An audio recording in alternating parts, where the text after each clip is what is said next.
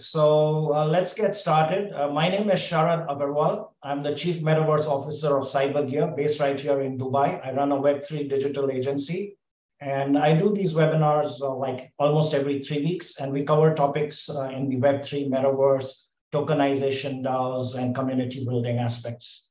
So today we have an amazing panel. Actually, I should say as usual. We have Gordon Glenister, who's coming in from the UK. We have Stephanie Bretenoir, who's based in Paris, but today from Milan.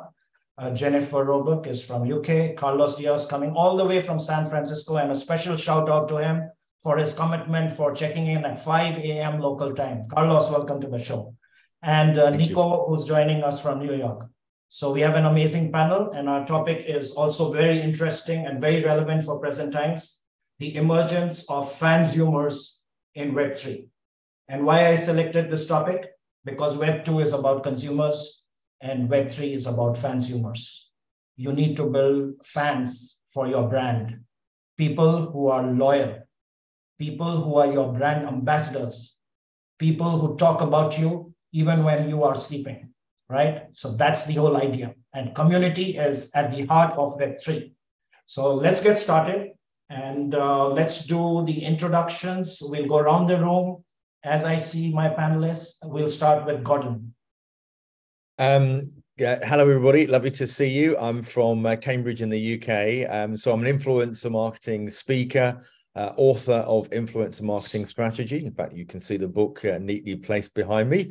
I also host 2 podcasts, one in the membership community space and the other called Influence the Global Podcast.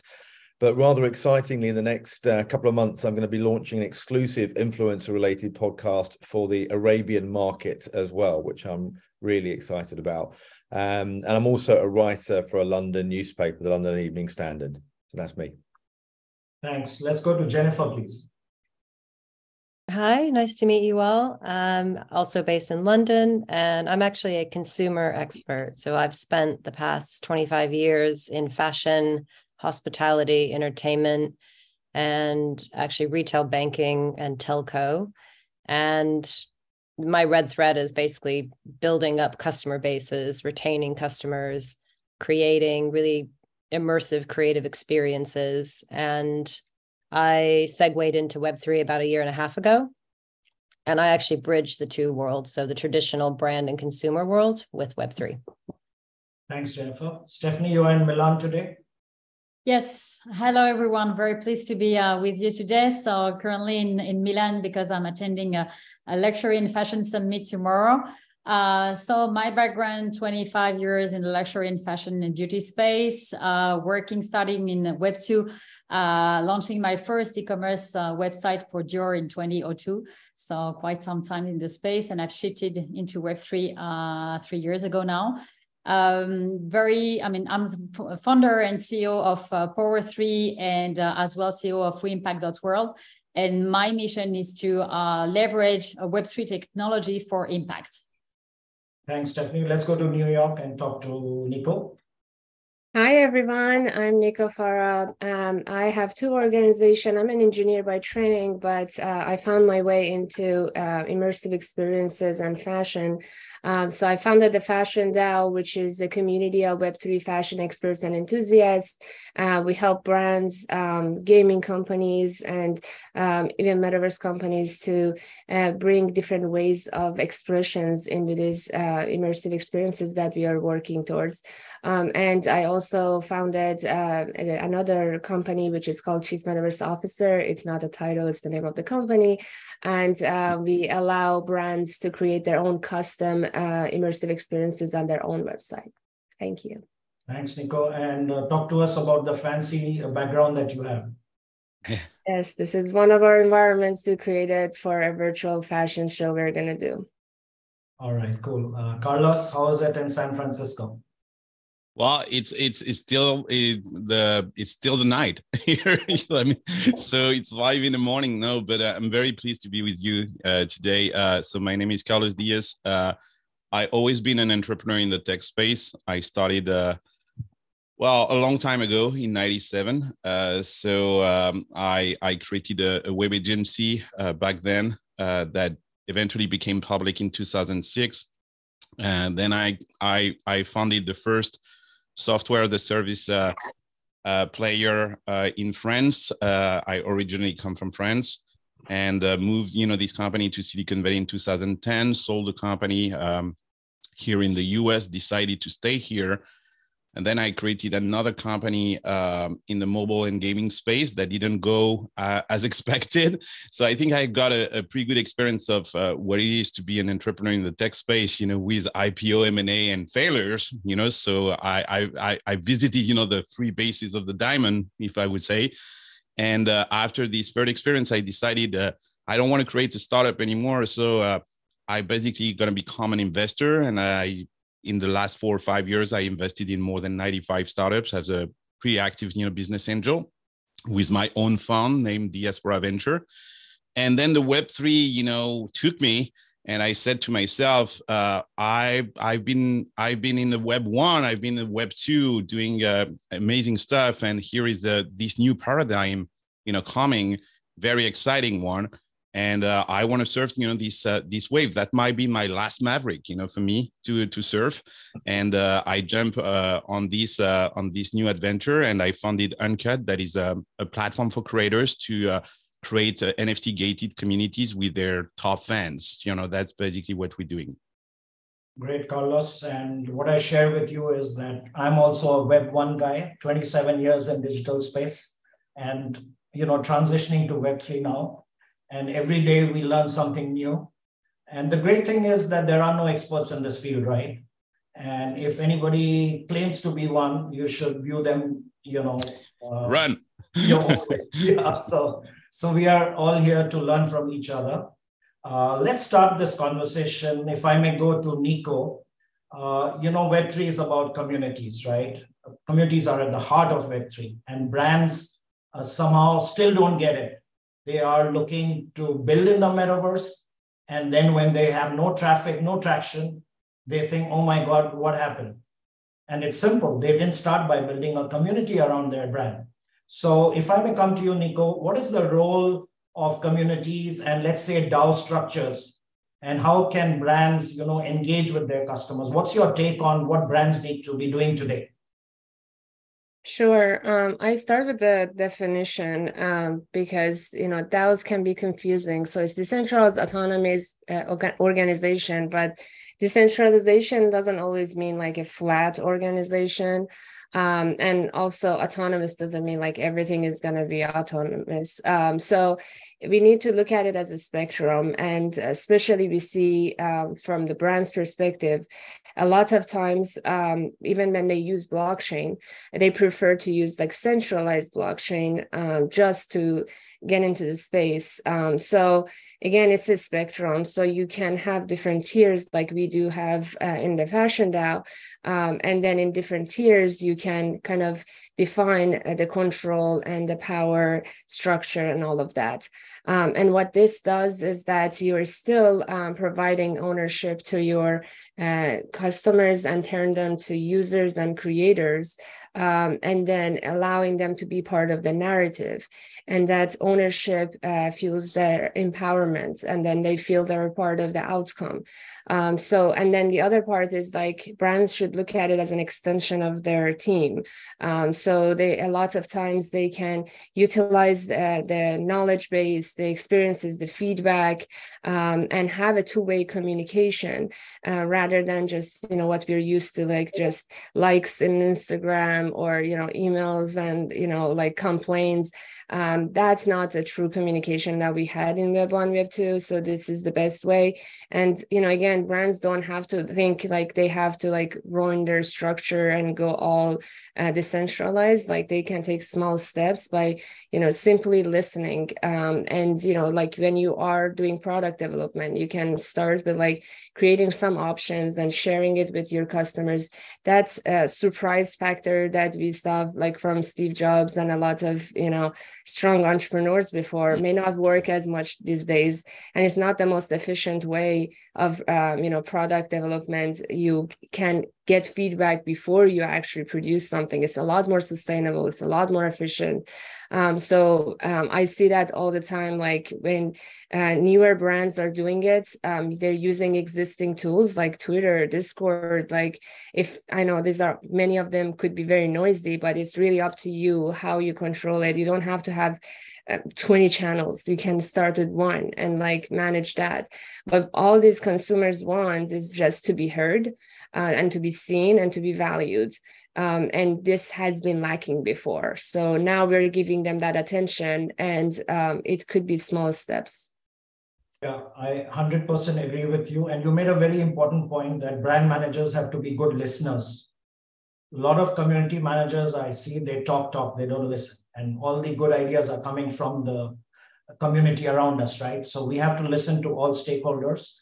And there are a lot of learnings there. I saw Jennifer take some notes. You want to add something to that?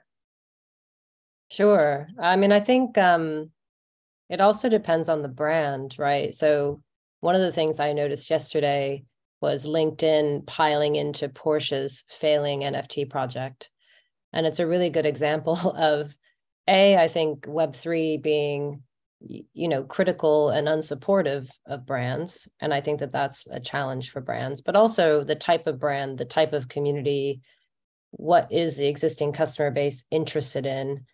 And are some of these businesses, perhaps jumping in too soon? Yes, they need to build a community, but is it even right for them to build a community? And I think that's been a really valuable development over the past year and a half, when we went from hype mode where this tech would solve all the problems, right, that everyone had, and decentralization was this glorious myth that we could all live and breathe, to first principles, like you have to run a business, you have to make money, you have to solve problems for people, or you have to create things that surprise them. And this technology can be used to facilitate that, but it doesn't replace the first principles. So I think that's important from a community perspective.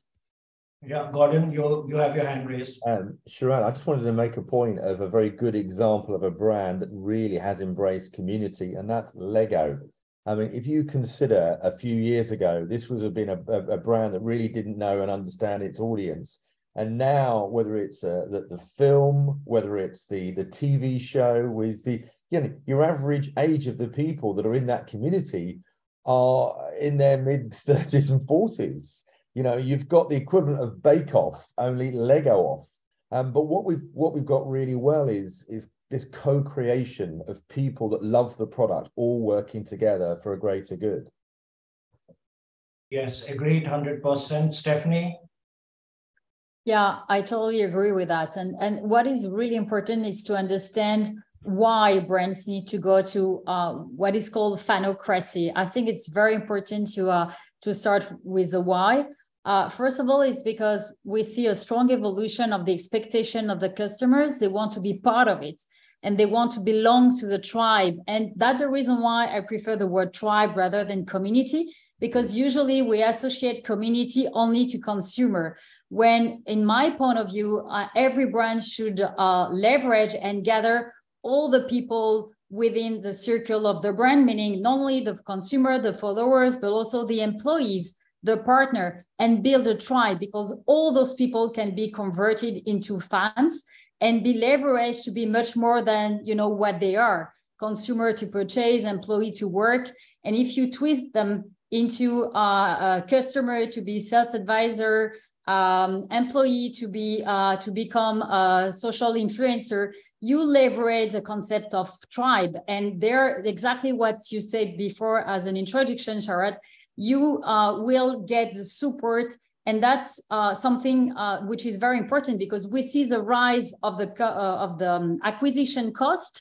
So you need to optimize, the way you expand your brand, and we need to shift from a brand-centric approach to customer. So it goes from top to bottom up, which is totally new for many brands, because they want to keep control on everything. When right now, they should share not only, the communication, but also revenues, and also, leverage collective intelligence and co-creation, as it has been mentioned. If we look at, I don't know if you know the framework RRRR, acquisition, activation, retention, referral, and revenues, most of the brands are now are still focused on acquisition, where they should, really leverage retention and referral. So it's very interesting because this is a total different way, I should say opposite way to run a brand right now.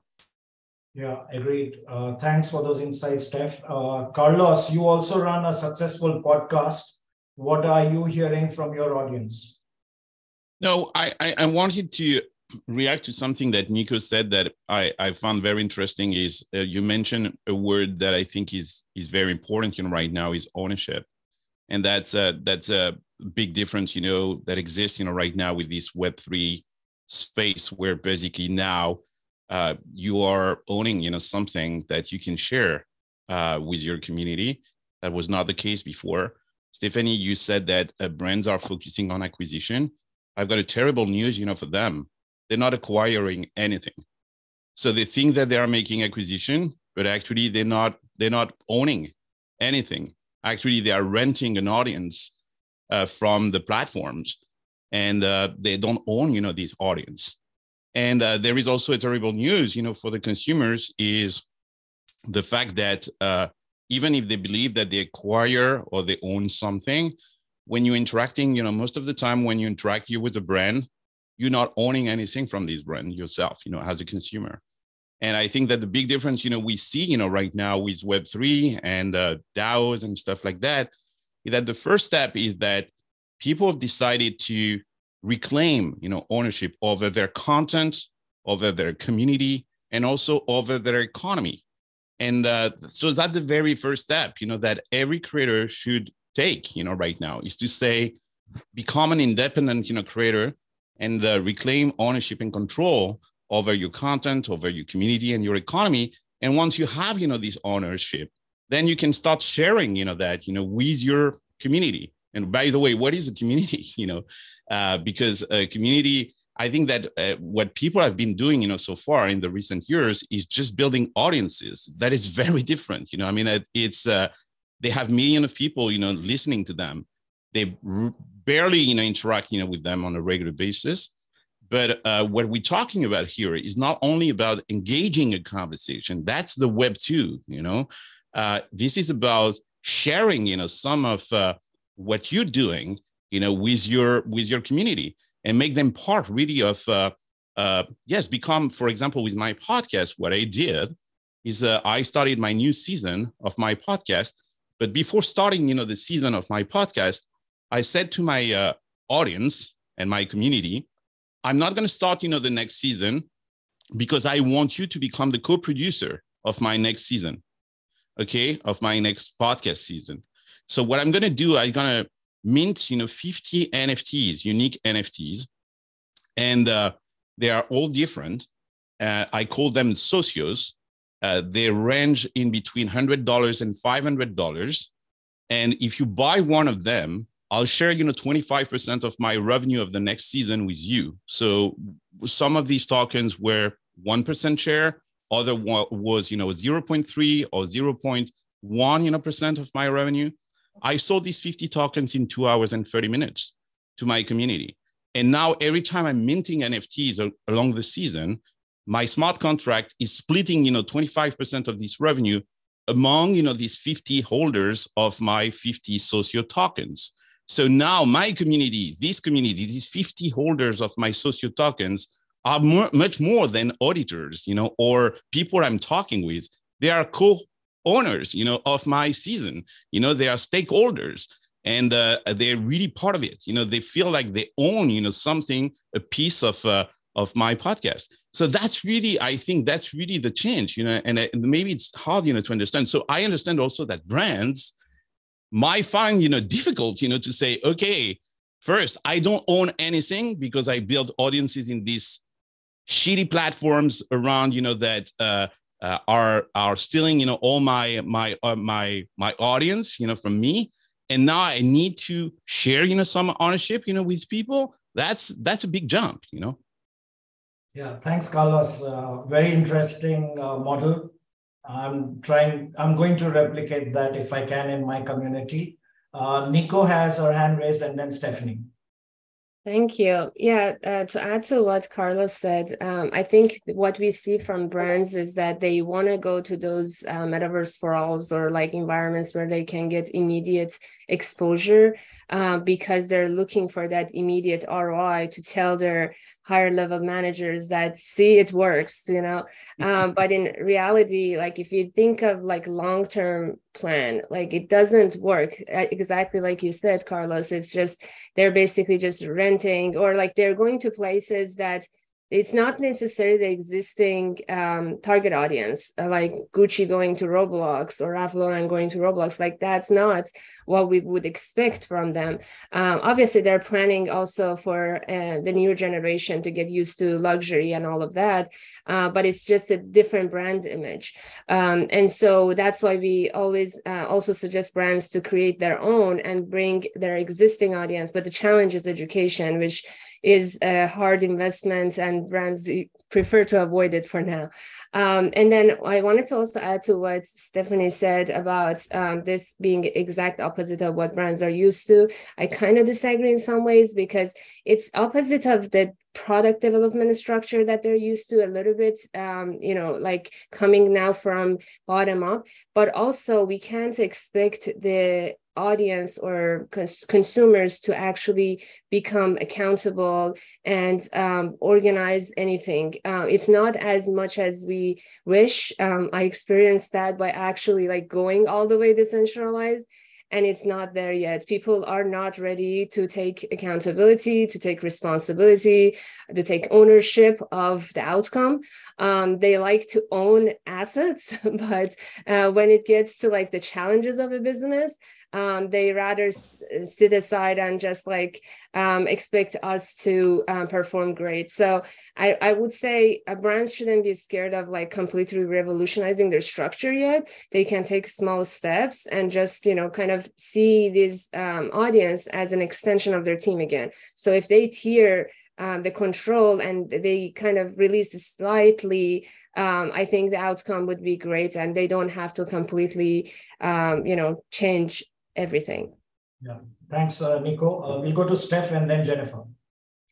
Yeah, I totally agree with Nico. It's a step towards sharing, and for sure they should not rely on, you know, their community to be accountable for the product development or everything.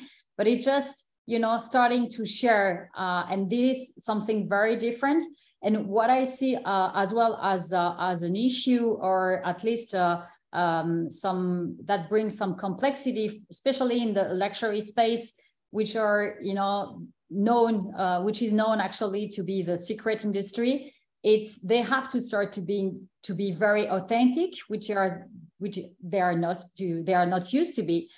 Because they are very secretive, and that's something that is quite a challenge for most of them, because you need, if you want to develop that sense of belonging and close tight, you need to make sure that people get the space, you know, to have the sentiment that they can, you know, contribute to the overall brand experience.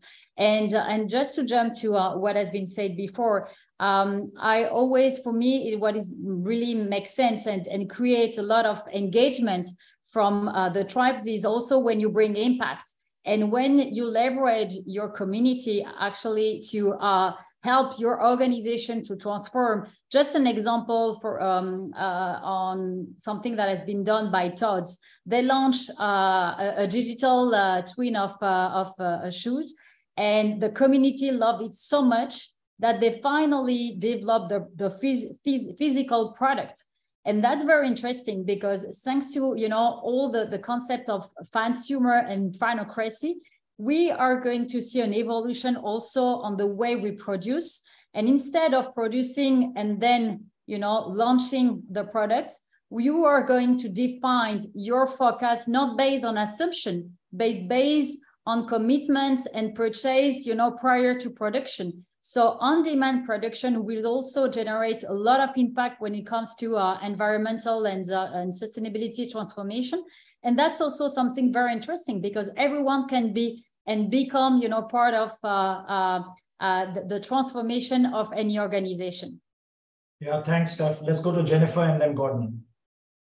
So, I mean, I'm also in agreement. I think one thing to add to this, and as I listen to fanocracy, which I love, by the way, I think that's a really good way of articulating the difference between a group of individuals who are part of a journey versus a group of individuals who might own the journey. And I think the individuals that own the journey are the community. And I think the fans are the participants, right? And I think there's a really interesting distinction between those two. The one thing that's important, I suppose, for the audience, right, if you're listening to this and you're trying to understand why would I bother building a community, you know, what's in it for me? I think different businesses have different objectives.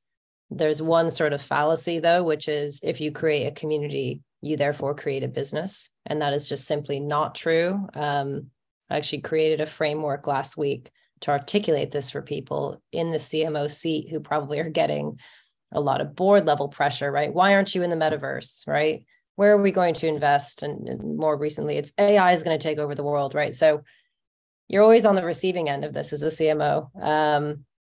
And it's important to understand that you have community or even fanocracy to a point, but all that really is either product market fit or participation, but it doesn't equal scale. It doesn't equal commercial performance. And I think those are the things that people need to understand. How do you get from a community or a fan and take and give in order to get that scale and that value back? Yeah, thanks, Jen. Gordon, you want to add something? Yeah, I just want to use a case study actually about a particular influencer. I'm going to talk about influencers because it's obviously my bag. About an influencer agency that got involved with a project where they were co-creating effectively a brand new product for a South American audience. And what they decided to do was bring 4 or 5 influencers for a 3 or 4 day retreat in a hotel. And what they did is that they asked the influencers to create this brand, which is it's called Puricane, which is effectively a sugar sweetener. And they wanted to do it with the influencers, but actually with the influencers' audiences at the same time. So that's everything from looking at the design, looking at the different color, the market. So what was happening during these 3 days is these audiences of the influencers were very, very much involved in giving their feedback. So it was almost like Q&A. What do you think of this? So we're doing lots of content. So when the product actually came to be launched, can you imagine the impact that came from it? Because all of these influencers' audiences felt that they were part of this really exciting journey and experiment. And it was a huge success for this particular company, so much so that he bought the agency that actually did it for them. Interesting. Yeah, I just want to switch the conversation a little bit to, one of the talking points, at least something that I've been promoting a lot is the concept of ROE vis-a-vis ROI, right? Return on engagement. I think that's a very important metrics that brand managers need to be talking about and promoting within an organization. Because when you talk to a finance head, and you go to him with a metaverse proposal, his question is, what is the ROI? And I think that's a little bit of an unfair question. It probably says that you don't get it because the first step is to have ROE. And I think brands need to invest in that return on engagement. And I can see a lot of hands going up. I don't know who I should go to first, but I think Jennifer was first to raise her hand. So let's go to you. Okay. I mean, a quick build on that. So one of the things that comes up a lot in organizations where they want to experiment with innovation, they measure it completely differently, right? So first of all, you need separate KPIs and ROE could be part of that. But one of the things that should be discussed is that an NPV of 0 is good. So break even is good. And that could be the same as ROE because the insights, the learning curve that you get creates so much value that's frankly part of the reason why you're doing it. Yes, 100% agree. Carlos, you want to add to that? Yeah, another concept I think it's very important to understand, right now is I think we are moving from an attention economy where basically it was about building audiences and having some attention and maybe some engagement through these content you're putting out there and the story you're telling the world, to what I call an intention economy, where it's very different. And the intention economy for me is not only about people listening to you or reacting to what you're saying, but really building a community of people that are ready to take action, for you. That's what I call the intention economy. The intention economy. And that's why you need to build a community where basically, but a community not just to chat, or talk, or to validate the attention, with you, but a real economy where you give them tools where they can really take action. And the people, right now are going to take action if there is a deal, it's because I think that talking about the attention economy, everybody knows that everything is fake, right now. I mean, you can easily buy, likes, even comments or reviews, on a product. If you work a little bit, with growth hackers, that this is totally actionable. And there is a ton of people. Go to Upwork.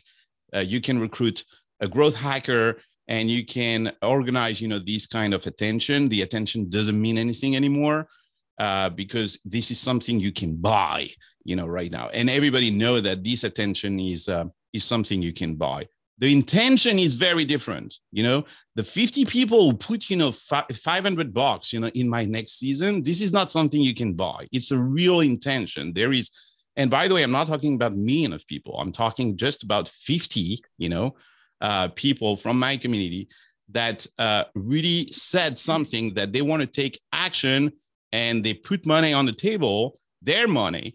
And what is fascinating for me, right now with Web3, let's take a moment, to think about that. We have people out there that are giving you money so you market them, correctly. That's basically what's going on. They are buying an NFT or a token, from you, whatever, and they are telling you, I want to take action, with you. I'm contributing, to what you're doing. This is my money. This is my email. This is my wallet address. Please market me correctly. This never happened, before. Yes, Carlos, when you were saying this, I was smiling because in Web 1 and Web 2, at least on social media and Google, we used to use a lot of black hat tactics, right? Yeah. And those don't work anymore in Web3 and should not. So I think that's a stark difference between buying likes and shares, etc., to having genuine engagement and empowering people, so to say. Stephanie, you wanted to add something. Yeah, super. That's I'm just next. I just talked right after Carlos because perfect, connection. Just to jump on what you just say, Sharad, about ROI, ROE, I will bring another layer, which is ROI, but not return on investment, but return on impact.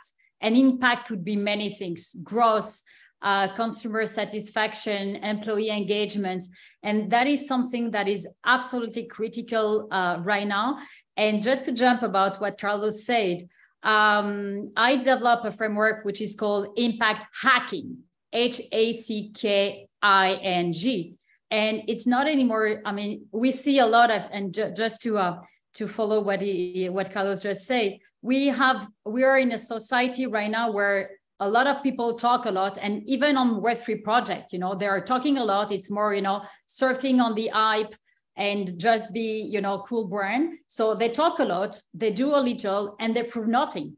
But thanks to Web3 and especially blockchain, this time is over, and people are really fed up about the fact that all those data are manipulated, and they want, which is something we haven't touched yet, it's trust.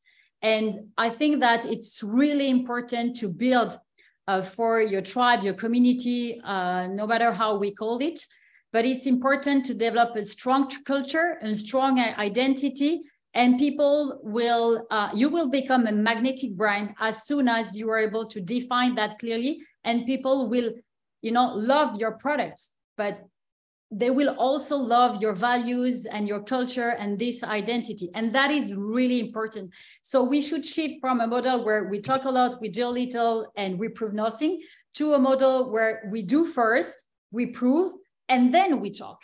And this is the way you are able to bring trust and to create this notion of tribe. So it's time for action. Thanks. I'm going to come to Nico very soon, but first to Gordon. Gordon, I remember last time we were on a Zoom call, you were explaining to me the concept of nano influencers. Can you talk to us a little bit about that? Yeah, so nano influencers are typically those that have got audiences between 1 and 10,000 followers. And one of the reasons why I wanted to bring it into this conversation is because their level of engagement on social media as a percentage is significantly higher, because they're in a position to be able to be much more responsive to their audience. In fact, I've just done a webinar the other day with the state of influencer marketing, some of the trends. You know, on average, Instagram is around 1.6% overall, and yet a nano influencer is likely to be at 2.53%. And if we move towards consumers, those real fan consumers, is even higher. Because people, it is all about trust. It's all about relatability, you know, and that's why some of these nano influencers have done really, really so well, because they've created a niche, and in some cases, a niche and a super niche. And that is where we feel like, and this is really, really important for brands. I was talking about somebody that may be a fly fishing expert, for example, you know, may only have 1,000 followers on Instagram, but actually for a rod manufacturer or somebody in that space, the chances of getting a conversion and a sale is very, very high from that audience, because it's a small community. So I think what we, you know, when we talk about Web3, it's not necessarily about, you know, big size. It's about relevance and that feeling. I mean, look, I don't know about you guys, but some of the best meetings I've had in the last 2 or 3 years have been on Zoom with less than 12 people in them. Yeah, would you agree?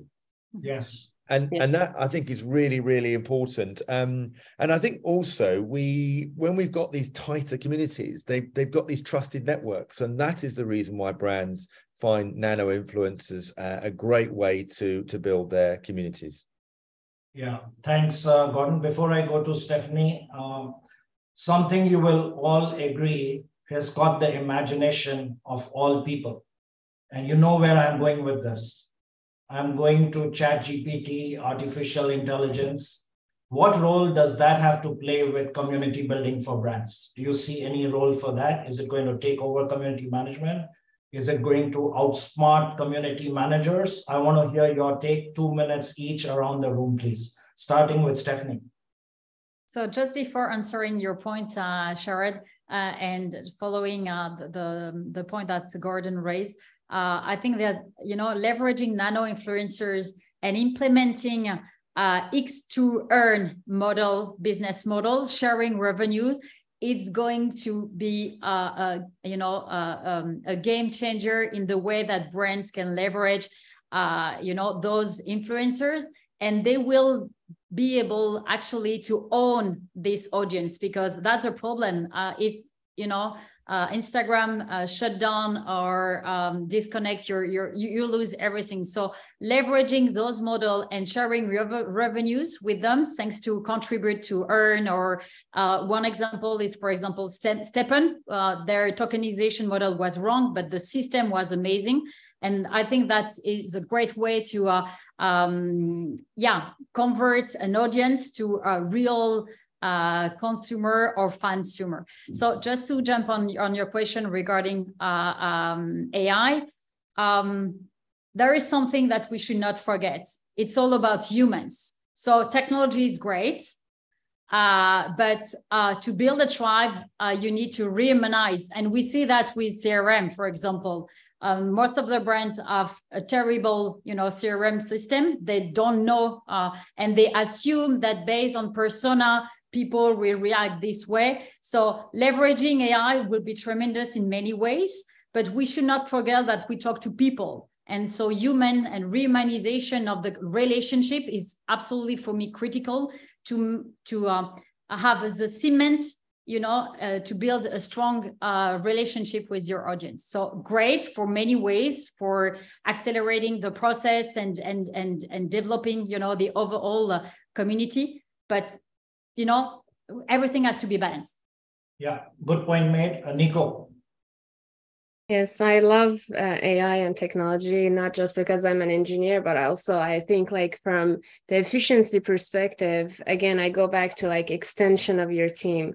AI, again, is not going to substitute all of us. It's just going to be an extension of our team. So some roles may change, like copywriting with ChatGPT is now much faster, better.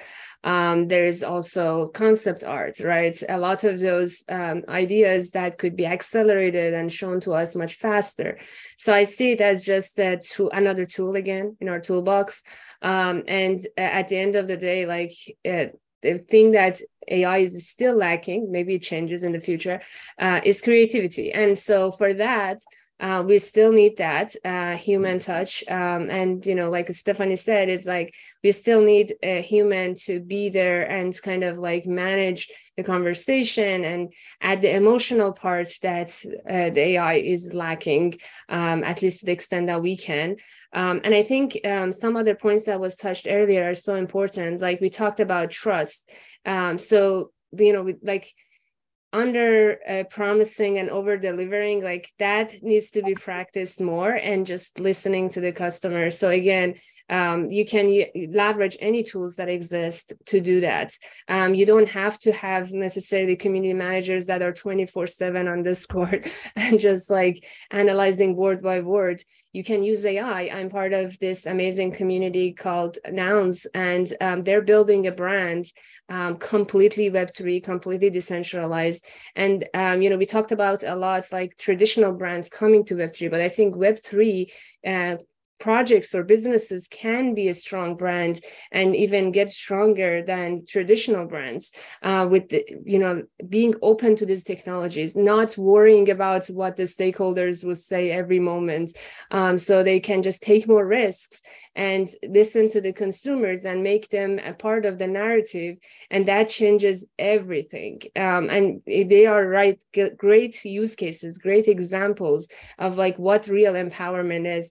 And Carlos, you mentioned about, like we have to utilize the community and bring them into the narrative. But the question is always like, what's the incentive that we can give them? So a lot of times we see in this crypto world that it was money, but now that the money is not there as much, a lot of those folks are gone. So what's the remaining incentive? I think recognition could be one, just amplifying the talents and expertise that every person can bring to your brand, to your community.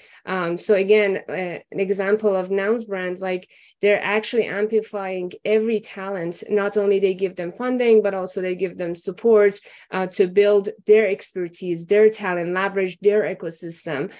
That's what usually is missing from the traditional brands. They just want to take, not so much give. Yeah.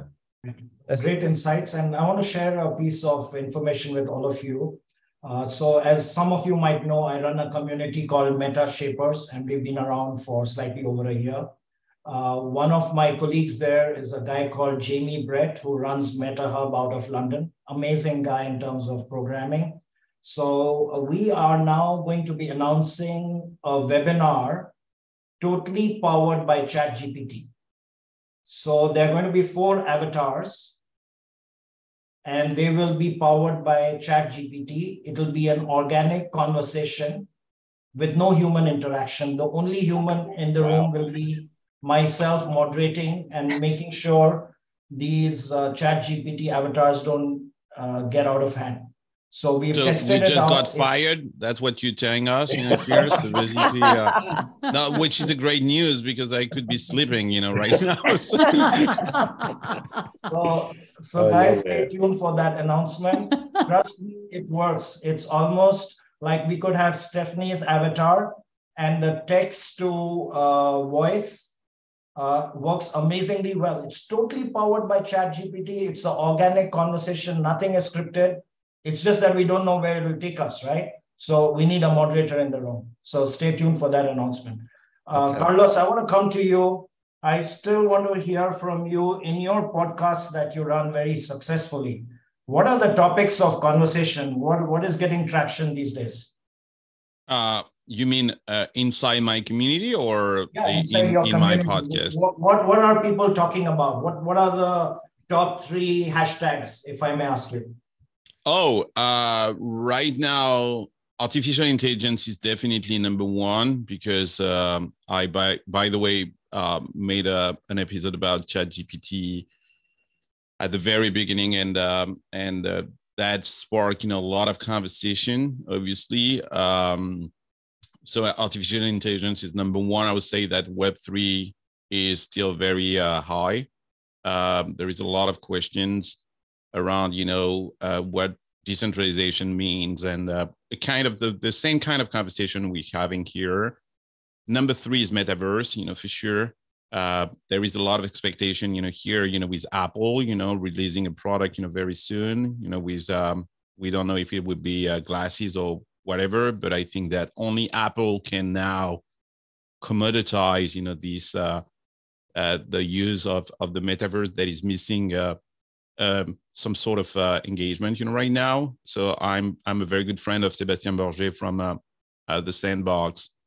And I'm always telling him, this is great, what you're doing, but every time I'm connecting, to the Sandbox, I feel very alone. There is nobody out there, and he doesn't like that, when I say that to him. But so basically, these are the 3 topics, right now that I think are pretty hot. Now the conversation inside my community has nothing to do with all that. It's really about them, trying to connect to each other. Yes, of course, we're talking about these topics, but there is crazy conversation inside my community that, by the way, I'm not part of. I'm just, the guy. I think it's what is very interesting also is as a creator, I think that my role is like organizing a party. So basically, I'm inviting people, and they're here, and I think that some of them don't even know who organized the party. And it doesn't really matter. I'm not there, inside my community, like the person that has to engage a conversation, that has to be at the center, et cetera, et cetera. There is, I was checking, while we were talking, sorry about that, but we have a Telegram group, and there were, 80 conversation going on, as we were talking, and they don't care if I'm here or not, so I don't know exactly what they are talking about, right now. And it doesn't really matter. My job is to bring the right people, together. That's really my job. Right. Great, Carlos. Not to control the conversation. Yeah, absolutely. So, Carlos, there's a question. What brands, will hate, by the way. That's why I'm saying that, because brands, want to control the conversation. They want to know where I don't want to know what they are talking about. I don't really care, about that. It's not mine. I just want to add something quickly to that, if may. So I think it's important, like what you said, there's a difference between you being a traditional brand or new, but also I think you have established a culture. And that's why people are in your community versus someone else's. So the purpose, the values that you established, exactly, that framework that they're resonating with is still going to be there. You may not be there every moment, but you are there in the spirit, and you are there kind of like they are kind of looking up to you and the values you established. I think that power, that impact that the founder of a community has and the culture you build is not going anywhere. Yeah, agreed, 100%. I have a pop quiz for our panelists and for our audience. So audience members, may I request you to just write one brand that comes to your mind that you think has got community building right. So feel free, it can be in any industry. And I'm going to go around the room and starting with Jennifer. Who do you think has got it right in terms of community building in Web3? Oh, in Web3.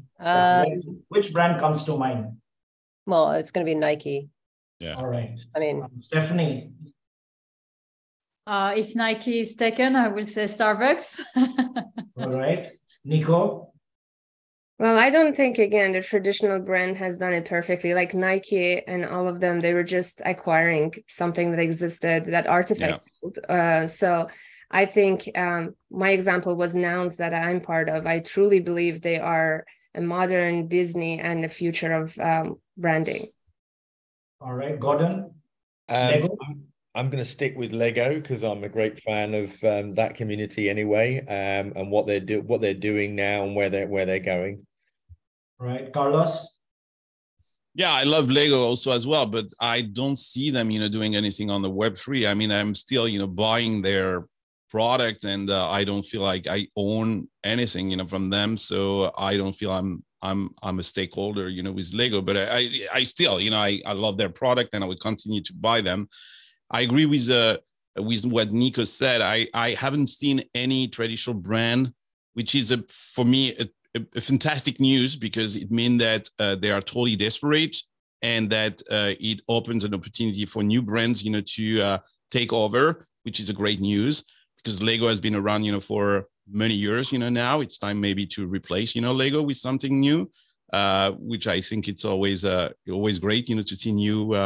I see someone saying Adidas, maybe I prefer, what Adidas is doing than Nike. I think that Adidas is, yes, especially on the sandbox, trying to do something by themselves, not just by acquiring, other startups.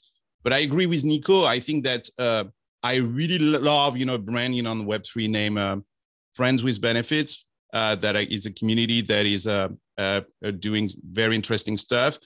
And Bored Ape, that's an amazing community, building an amazing brand, with incredible, assets that can become maybe the next Disney. And that I really like. I'm not an owner of a Bored Ape, but yeah, there are brands, in the Web3. You can talk about the CryptoPunks, and all these guys. Nouns is a very, very interesting DAO for sure, that I really love also as well. So I will recommend you to, yes, make your research and try to find, new brands. And that's okay if the old brands are not part of this equation. I think it's fine, let these people die. Yeah, also, Carlos, just, based on what you said, look at that Tiffany example, right? They didn't have their own community, so they leveraged CryptoPunks and still made good money, right? They monetized in quick time with that pendant that they came out. So it's not necessary that brands, have their own community. They can leverage a community that is highly engaged and then monetize through collaboration. So Web3 is about collaboration, not competition. So brands need to, again, put their thinking caps on. Now we are near closing time. 6 minutes for us to close. 1 minute for each one of you for your closing comments. Let's start with Gordon. Yeah, I was just thinking of it. What's been really fascinating listening to everybody here now, I think those that are really driving the Web3 story are those that are going to grow market share as brands, because we love innovation. I still think there's a lot of education out there, so that those that are seen as educational, we share a metaverse company as board directors anyway, so I've been banging on about that is education is the new sell, really. And using some of these amazing case studies that the guys have been talking about already, when you've got Nike driving it, Adidas will want to do it. So when you start to have industry leaders pioneering in this sector, before long, their competitors will want to follow suit. Obviously, I'm going to support the influencer community as well. I think it's got great growth potential, with TikTok and live streaming in particular, going through the roof, and more video content generally. 80% of global internet traffic is now video driven, so we're getting used to this environment. So yeah, it's an exciting space to be in. Thanks, Gordon. Jennifer, closing comments? So I think Web3 is an and, not an or. And I suppose that's building on Gordon's comments. I think there has been a mindset where, the legacy businesses, shouldn't or don't have the right values. And I think what we have to do is use it as a catalyst to shift values holistically. So it's okay to acquire, it's okay to partner, it's okay to build organically. I don't think it matters. I think as long as the value system changes and people get equity or a value exchange, that means that there's longevity for a business, longevity for consumer relationships. That's really what it's about, right? So I'm trying to focus on that macro. I suppose the other thing to say is 2023 is a year of niches. So do we need scale, or do we need niche, or is it a collection of niches? I don't think we know, but I think the direction of travel is definitely that. So it'd be interesting to see that. Yes, and you made an interesting point. Web3 is not so much about technology, it's about the mindset. Stephanie, closing thoughts. Yeah, I totally agree with Gordon. Education is absolutely key and should not be seen as a cost, but as an asset. Experimentation is absolutely critical because the pace is going so fast compared to Web2 that, I always say to CEO, you had more than 15 years to do your digital transformation. You will have at maximum 5 years, to accelerate the Web3 transformation to become a thriving and sustainable organization. And I think it's all about getting rid of egos, entering into vulnerability and humility. I think it's something which is very important because no one knows where we will be in 2 years' time, considering the evolution of so many technologies, Web3, blockchain, AI. So it's all about, as you say, no one is expert and we all are big learners. And break silos, stop, to seeing things in a box. Technology will impact every single business unit of the organization, everyone from end consumers to employees to partners. And it's not only what's going on in, let's say, our countries, but it's also how do we make sure that our partners at the other side of the world can also, benefit from these technologies, because we can't live with, on a planet with two worlds going on. It will create a lot of, a lot of consequences. And just to add to what you were saying, Stephanie, brand managers need to realize that it's okay to fail. Yeah, exactly. I talk to a lot of, CEOs, founders of businesses. They are scared to fail. They say, Sharad, if I do what you're telling me and I don't succeed, what happens to my job? Right? So it's okay to fail. Look at the learnings. And I tell them it's better to be a leader than a follower. Nico, your takeaways, please. Sure. I agree. But I also think we shouldn't wait for those big brands to take those risks. I think every one of us that are here are innovators, and we should keep building and making the great examples. So when we ask around the table, then it wouldn't be silent. So hopefully we can be great examples for them. But from the brand perspectives, I think is like, the resource and the talent is a challenge, and they can do collaboration and co-creation, but staying authentic and having your culture stay the same or stronger, that's another thing that brands need to figure out. And I don't think any person can have an answer. It's a process. Yes. And Carlos. Yeah, as you said, a lot of very interesting stuff. So I don't know what to add. I think it's, we talked a lot about the trust, that is important. I personally don't trust, the brand, to do the right stuff in the Web3 space, because I don't think that they have the right set of value and culture, to do it correctly. Not now. And it would take time. Like Jennifer said, it's not going to happen. There will be a Web 2.5, where basically it's going to be a transition in between what they've been doing in the Web 2, that is, by the way, very different than what they were doing, in Web 1. And it took them very long time, to get to Web 2. And now we are asking them to change again, their set of values to get into this Web 3. What I don't want brands, to come, to Web 3. Into Web 3 with their set of value of Web 2, because otherwise, they're gonna waste everything, so I think that they're not ready yet. It's gonna take them time. Maybe a lot of people in will make a lot of money trying to explain to them, what is Web3. I think that Nico and me, because we are doing stuff in the Web3, we're not going to make money, okay? Because we are the innovators, we are showing the way. There will be other people, and maybe it's not us, doing money, with these brands, trying to educate these brands to go into this Web3 world, with a new set of value and culture.